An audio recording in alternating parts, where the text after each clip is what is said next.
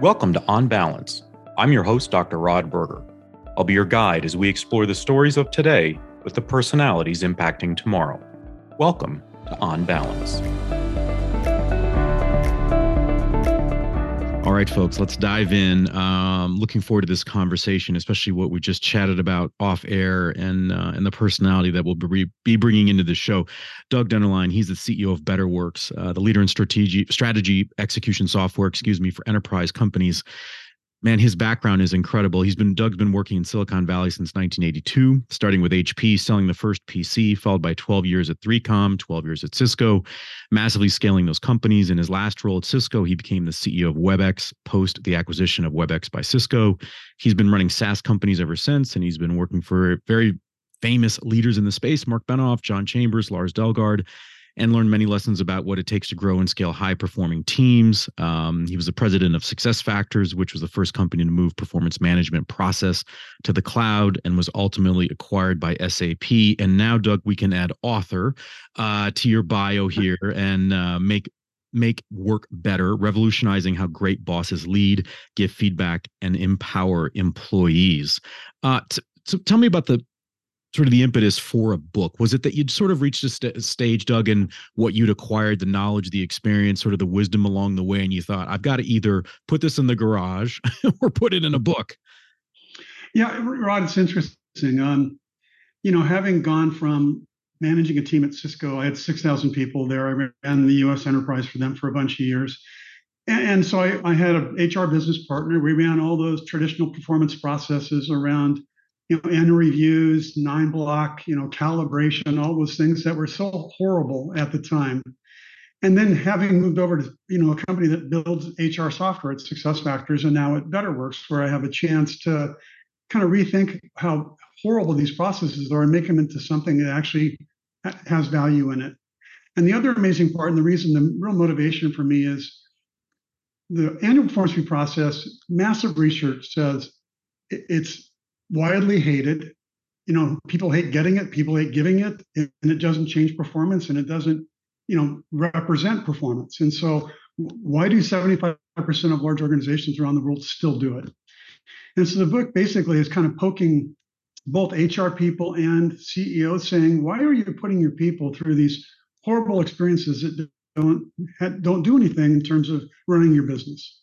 Why do you estimate that they are? Because you're exactly right. It feels like, look, we get institutionalized, maybe is too big of a word, or maybe it is apt in this discussion and description that it's even starts in school as a kid. It's like, it feels like a point in time that doesn't potentially reflect what you know, what you might know, your abilities, and or context to the very results that are achieved in that one point in time in that assessment. So I feel like we've got such a history as even young children going through this process, and it just doesn't get any better. But to your point, we still do it.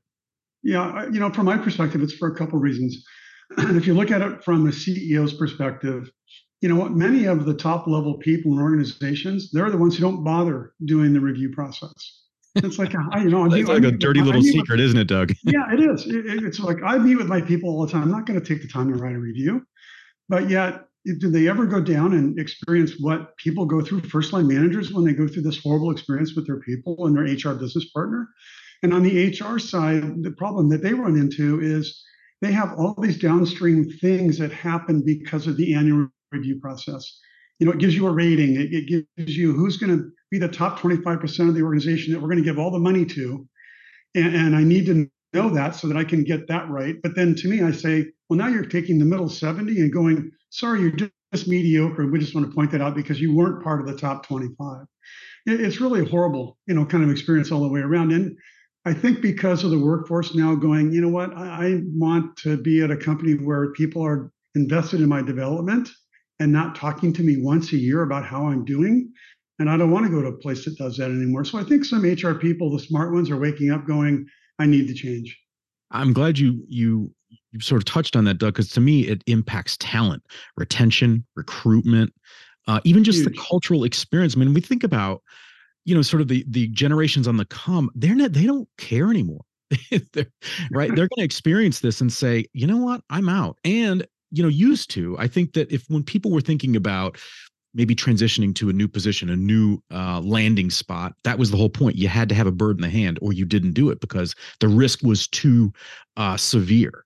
That if you left your position without a job and wait, this would, was detrimental to your life, your family. And yet these younger generations, they're very happy to jump off the ledge. Absolutely, they're very brave. They're like, They're very brave. I know what I don't want to do, and I don't want to do that, and I'll figure out what I can do later. And it is very surprising to me. Certainly, my generation would never leave without having already something, already done, but not today. And so do you start, where are we sort of in the continuum, do you think? So when you were researching and writing the book and sort of taking in all the elements that you've experienced and witnessed, are we at the beginning of this transition? Are we midway? How much of this is around just educating the base of human resource officials? Yeah, People can see your face. It's really interesting. The notion of moving to something that, the industry calls continuous performance management has been around for a decade. I mean, Josh Berson's been talking about it literally for 15 years. And yet we're maybe 25% of the way in. And it's very surprising to me because now we have companies like Intuit, Colgate Palmolive, who have been brave enough or showed the courage enough to change their processes around performance to something that happens 4 times a year. Every quarter, you set goals with your manager. You agree on those goals, both a couple professional that you're aligned with the company, what they're trying to accomplish, but a couple developmental goals. What are you trying to do? What's the company doing for me? And you see the power of that in the change in culture, the change in engagement scores, the change in confidence in leadership, the change in understanding the company strategy are so dramatic that you just wish you could get people to see that if you were brave enough to make this move, the outcome is tremendous. I also want to acknowledge the challenges that leadership face. And so I'd love for you to touch on some of this or to correct me if you think that I'm far afield on this. But, it does become a challenge, especially in an entrepreneurial world where it's, you start small. Everybody thinks that they have sort of a window into leadership and strategy and vision and the path forward. And as companies grow, it becomes a little less, it becomes harder to share everything that's going on because with the good, there's the bad or the challenge or the risk or maybe we're making a decision that could impact 20% of our workforce. So there are things that aren't shared. It's sort of sadly like a parent-child relation. I mean, there are things I'm going to share with my 10-year-old and things I'm not going to share because it's going to add anxiety that they really don't need in their day to day. So I feel for leadership that is saying we want to be supportive, we want to be transparent, but ultimately, aren't we, Doug, talking about trust? In essence, if I trust you as my employee, you've got to trust that I'm going to evaluate you in a way or assess your performance and your contribution in a way that I guess is forward thinking, that is inclusive of you and future thoughts of the company, as opposed to using this as something that is punitive or pejorative in my sort of my current tenor with the company. It's an interesting time to have this conversation.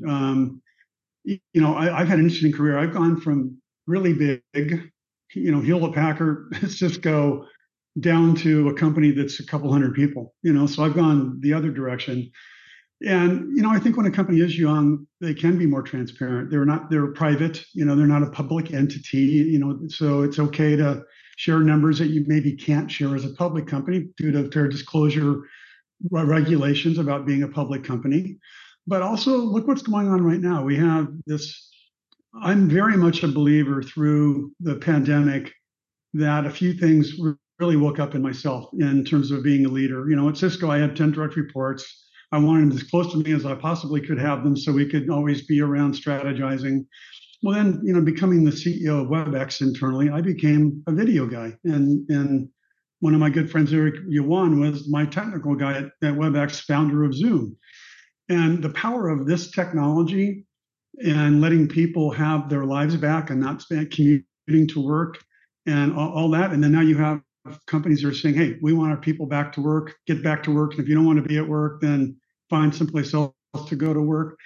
I think that generation, this brave generation, is going to vote with their feet. They're like, if you're going to force me to be in the office 4 or 5 days a week, I don't want to be with that company. I like the freedom.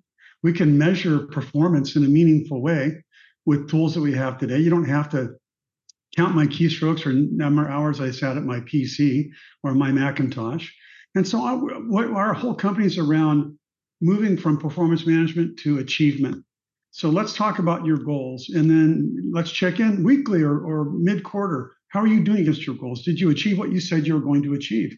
And when you achieve it, I personally see you don't care. I want you to integrate your life, your work into your life, not your life into your work. So this would And imply, Doug, that this to me would say that what you're describing would impact the talent acquisition process, right, 100%. at its core. Because if I'm coming with the approach that you are and your company, then I would think that I've got to get it right in HR when I'm selecting or putting out sort of the call to action to secure talent, so that we're getting the right people. It's not based on maybe a potential skill set, but it's around a series of qualities or personalities. I mean, talk a little bit about that process in getting it right, because I think we've struggled as a country and as an economy over generations doing that. We thought, you know what, it's based on from our manufacturing models, it's a skill based, and then we wait a minute, this doesn't really matching up, and then we've come face to face with the Peter principle that's like, well, Doug, you did great at this level, so why don't we bump you up to the C-suite, and then we veer off in that direction, right? Um, so talk a little bit about that part of it in the acquisition piece and how we maybe have to educate ourselves more holistically to achieve more personalized results.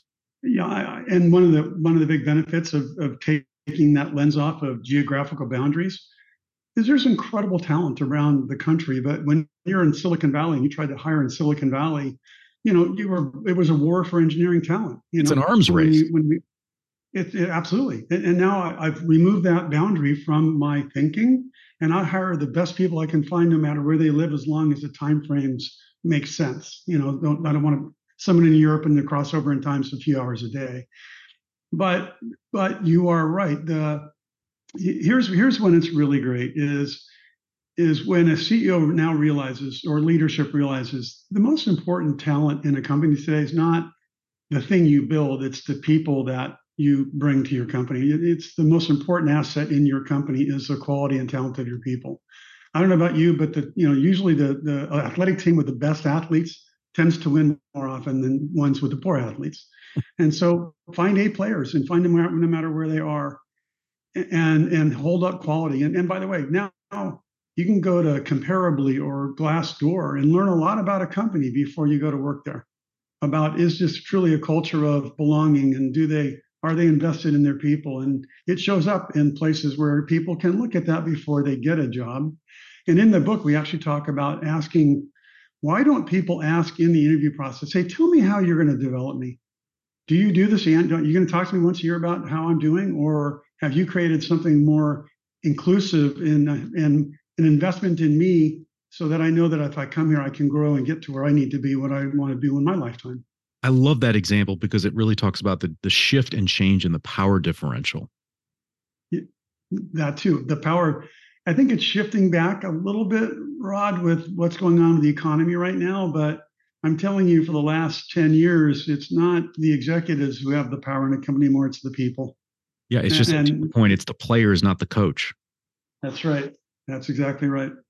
How do you maintain a fresh perspective? I think that, and maybe this is really sort of under the guise of change, that it's really easy for us to say, oh, we're good with change, right? Or we're a corporation that embraces change. But I don't know. Maybe I'm a skeptic because I think it's harder than we sort of give credit to. We see it in our personal lives, right? Changing maybe our morning habits, or gosh, now we're in summertime and kids with parents with kids of school age having to move them all around. It changes your schedule. I mean, it's just there's something about it that is uneasy, and yet we want consistency. We want predictability in our work environments because we can sort of settle in.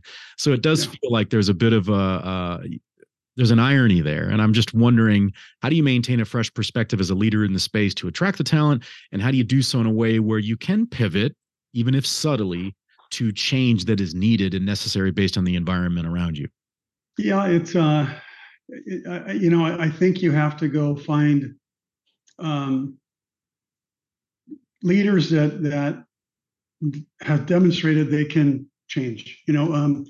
And you're on it. Change management is one of those other big things that holds people from moving to this new process. We say to people, well, you don't walk into a gym and go over and bench 200 pounds. You got to go work your way up to get to 200 pounds. And we are experts in change management in our company. And we can tell you, here's what you're going to experience when you are brave enough to make this change. You're going to get lots of grumblings from lots of leaders for 3 or 4 quarters as they begin to understand that they're building a new muscle and they're not doing it the way they've always done it. And they have to try and do it a new way. You need executive leadership to say, this is going to be hard. And this is why we're doing it. And here's the benefit for why we're doing it. And we're going to do it by gosh. And you're all going to get on board and you're all going to be supportive of this. And we're going to go. And that's when it works really well. When it's to see you going, hey, HR, will you go implement that new stuff? And because then poor HR gets beat up and they go back to the old process. Oh yeah, I'm glad you brought that Yeah. up. The relationship between the C-suite and HR, and in the book talking about sort of making a seat at the table for HR. And Yeah. here's an irony, Doug, that it's always bothered me, and especially in the marketing space. But it's like the two areas that it feels like companies ignore. It's sort of like it's the crazy uncle. It's the Uncle Eddie in a Chevy Chase movie or something. It's marketing, because why do we need that? We just need to focus on our product, and it's HR.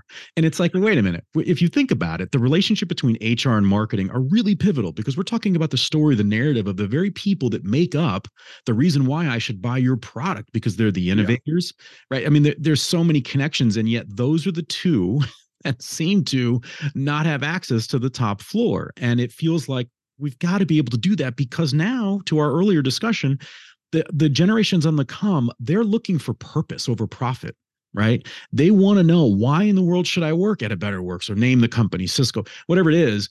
Where do I fit in the narrative, in the tapestry that is the company that I'm committing myself, my family to? Yeah, you are so right on the money with that whole talk track. I mean, it's what it's all about to me. Yeah, it feels like it has to be. If these companies are genuine in the way in which they want to look at talent. Talk about the response that you're getting. So when Better Works is working, to talk about an environment that is sort of typical to the need for Better Yeah. Works, and maybe the arc and the change that you see, and not really just sort of in the end result, but maybe in the conversations that you have with that corporate client, or the end customer of what you guys are working on to support a given entity. What's really great, Rod, is this is when magic happens. And I've had HR leaders in my past that were really great, and I can see the power of that relationship. And I've seen them when it was kind of a tactical thing. When I tell my sales team, if you're calling on a company and the head of HR reports to the CFO, don't bother calling on that company. That's a CEO basically indicating that, oh man, that HR stuff, I don't want to have to deal with that. I'm just going to put that over on somewhere else. No insult to a CFO, as many of them are phenomenal leaders and can do a good job managing HR. But when a CEO knows that that's a really important relationship, and you have an HR leader, and this is what I'm really trying to drive home to HR people, is you need to be incredibly curious about the business, and you need to be brave enough to say to the CEO, here's where you're trying to get in 5 years, and here's our strategy, and here's your team. And guess what? These two people on your team do not have the skills to get you there. And you're buddies with them, and you're not doing anything about it, and you need to do something about it. A good HR people holds a mirror up to a CEO in a meaningful way and can really move the needle for a company. And they say, and here's the culture we're going to build, and here's the people talent we're going to build, and here's what's going to get us there.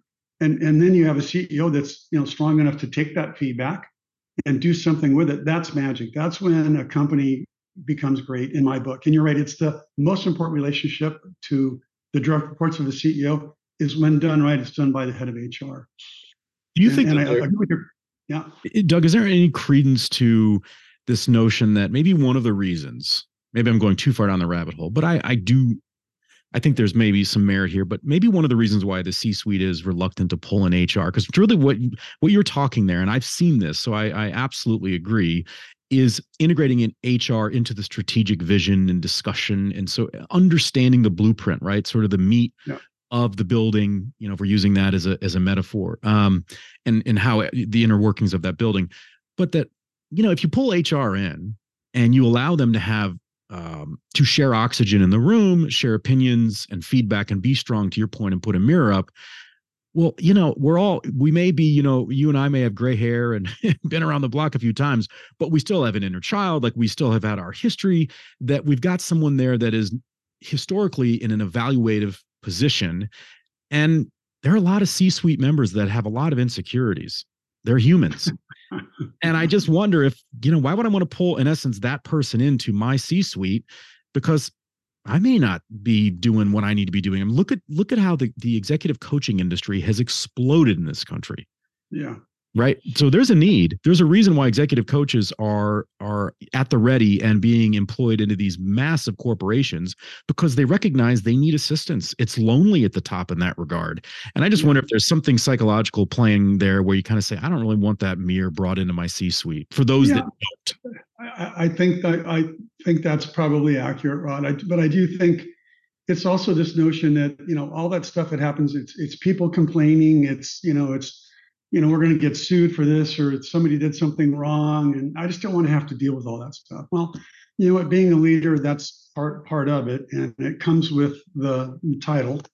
And to me, it's been just the opposite. I want somebody like that next to me to help me make sure I'm making the right moves when all those things do go down, and help me run the company. Now, it's got to be a relationship built on trust, and they have to be a diplomat, about how they bring things to the table.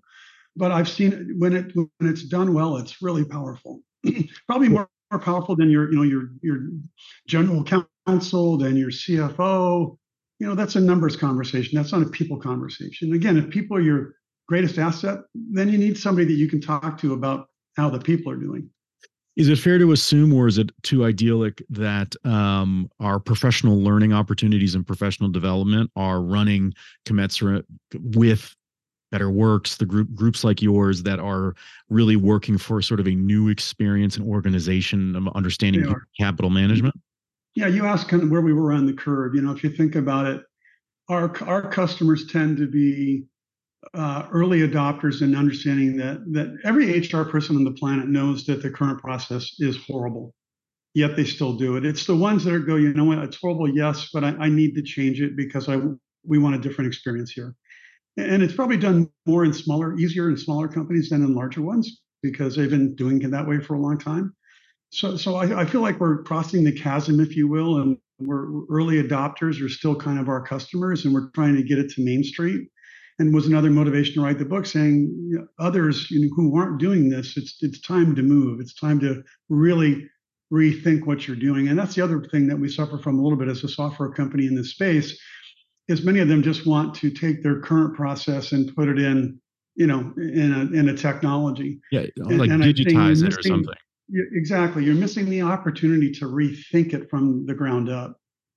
Yeah, we struggle to lean into our vulnerabilities as organizations and as people, and to, I guess, trust that we can learn something on the other end of that. How do we focus on sort of this human-centered approach?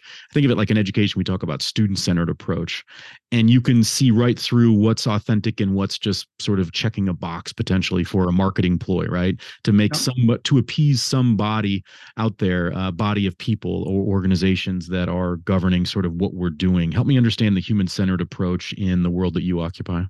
Yeah, well, one of the things that we try to do is the HR community is very tight, and they learn from each other, and so we try to bring our success customers to talk to customers that aren't customers yet, and to learn the benefits of that. As an example, the woman I wrote the book with, Jamie Aiken, she was one of my customers at Success Factors. She was head of global talent at a very large plane manufacturer in Canada. And she was a customer, and she was doing really innovative stuff, and I loved her mind and what she was up to. So I hired her into Success Factors. I said, come over on the vendor side, and what I want to use you for is, HR people don't love salespeople. I mean, they want people that understand their mission. Right. Not I don't want to be sold to. Yeah. And so Jamie's wonderful at sitting down with them, saying, let's talk about transformation. And here's the benefits of transformation, and here's how we can build a model that you can take to your leadership team about why this transformation is so important to the company, and help them build that, that deck, if you will, to help people be brave enough to move to this transition. And so I need to, what we try to do is, and we are this certainly as a company, we live in our own product, Rod, and our culture is pretty amazing. I mean, in the Great Resignation, my turnover for the last 6 months has been less than 5%. And people enjoy the experience of working in this company because they can bring their authentic self here. We do invest in them, not only in helping the company achieve its goals, but helping them achieve their goals too. So, and we're just trying to build that knowledge into what we do for other customers in our professional services team, and again, trying to help people see what you can do when you are brave enough to make these changes. Let's pivot a little bit, if you don't mind, and talk a bit about you. I mean, you mentioned it earlier. I think it is very interesting when we think about, we think about the American narrative, the American dream, the economy, and it's the sort of the small guy or gal that grows and grows, right, and kind of hits the mountaintop. And yet you talked about how you were at these iconic, brands, and these obviously these, sort of, we talk about like terminal degrees and doctorates or whatever. Like, you were at the top, and you've worked your way not down, but through a different path to smaller organizations and companies with a hope, it looks like, to impact the very companies that you left, from what you'd contributed along the way personally and professionally. Is there something about you, even sort of early on, like if you and I had met in your 20s, that I would have said, I'm going to look back and say, Doug's going to be the guy that is going to take a little bit of a different path. This isn't potentially just about getting the highest salary, the highest rank. There's more about legacy. Yeah, that's very interesting. I was at Cisco at a very interesting time. I went there in 1998. I think we had about 14,000 employees. We were doing a couple billion in revenue, and I was running the U.S. enterprise sales organization for them. And in 2.5 years, we hired 5,000 people every 90 days for 2.5 years. And the end of in 2001, we had 48,500 employees. My sales team grew from 400 to 6,000 in that period of time. And so I loved being on that rocket ship with them. It was an incredible time to be a leader in a company with that kind of momentum in the world. Well, then when I got the opportunity to run WebEx, I started to, now I've gone from being a sales leader to being an operator, being a CEO, if you will, and having much more of an ability to affect a whole organization. And I fell in love with that ability, if you will, and also saw the power of SaaS, as software as a service, as a technology, and the impact it can have on innovation. And so I've kind of gone that route ever since. And to be honest, I fell into BetterWorks because a woman that I'd hired twice in Salesforce and at SuccessFactors sent me a text saying, you need to come at this new company I'm at and be the CEO. And it happened to be BetterWorks. And John Doerr is the lead investor here, and he's just an iconic, investor leader at Kleiner Perkins, and the son of OKRs, if you will. And I spent time with John. And John, we made a commitment to each other where he said, I'm very committed to this space. I love the mission of our company. But I didn't ever think I'd probably come down and run something as small as this company was when I got here. It was less than 100 people when I got here. But I have thoroughly enjoyed what I've been able to do here and the experience that we're building and the impact we're having on corporations around the world. And so I'm highly motivated to try and bring the experience that we know we can bring the companies to all the big companies in the world if we can just get there. Well, what I love is that even just in our experience, just through Zoom here and the technology, is that you're incredibly engaging and transparent. I think it's really refreshing, and it reflects to me. It's nice to see a company and the leadership reflect sort of a shared mission and voice. And I think you do that in spades, which says a lot about BetterWorks and what you bring to the table. Doug, I want to make sure that people can either get in contact with someone at BetterWorks, or they can learn more about the offering in the space. Where should they go? Absolutely. I'm very approachable if you haven't picked that up. So I'm Doug at BetterWorks. So please email me, no problem. I'll get you to the appropriate people, myself, without a problem. That's probably the best way, Rod. And then, the book is available anywhere you can go buy a book. And so that'd be great too, because the book is a journey of pointing out how bad the process is today, and then it's showing 7 different companies' approach that they have taken to transform to something different. and then it shows the results of that. It's not a commercial for Better Works. There's one chapter that talks about what we do, but it's more about this is the benefit of this journey, and then if you go on it, it's what will happen to your company, because the end result here, Rod, is people don't realize your company will perform better. I love that people perform great, but what happens when people perform great? The company performs better than their competitors, and that's the end result that we're trying to get to. Yeah, I think it's wonderful. I like the way the book is laid out with these examples. I think it ties into the wisdom and experience that you have brought to the table, which is incredibly valuable, and obviously speaks to the growth and development of Better Works and just the expansion that you're experiencing there.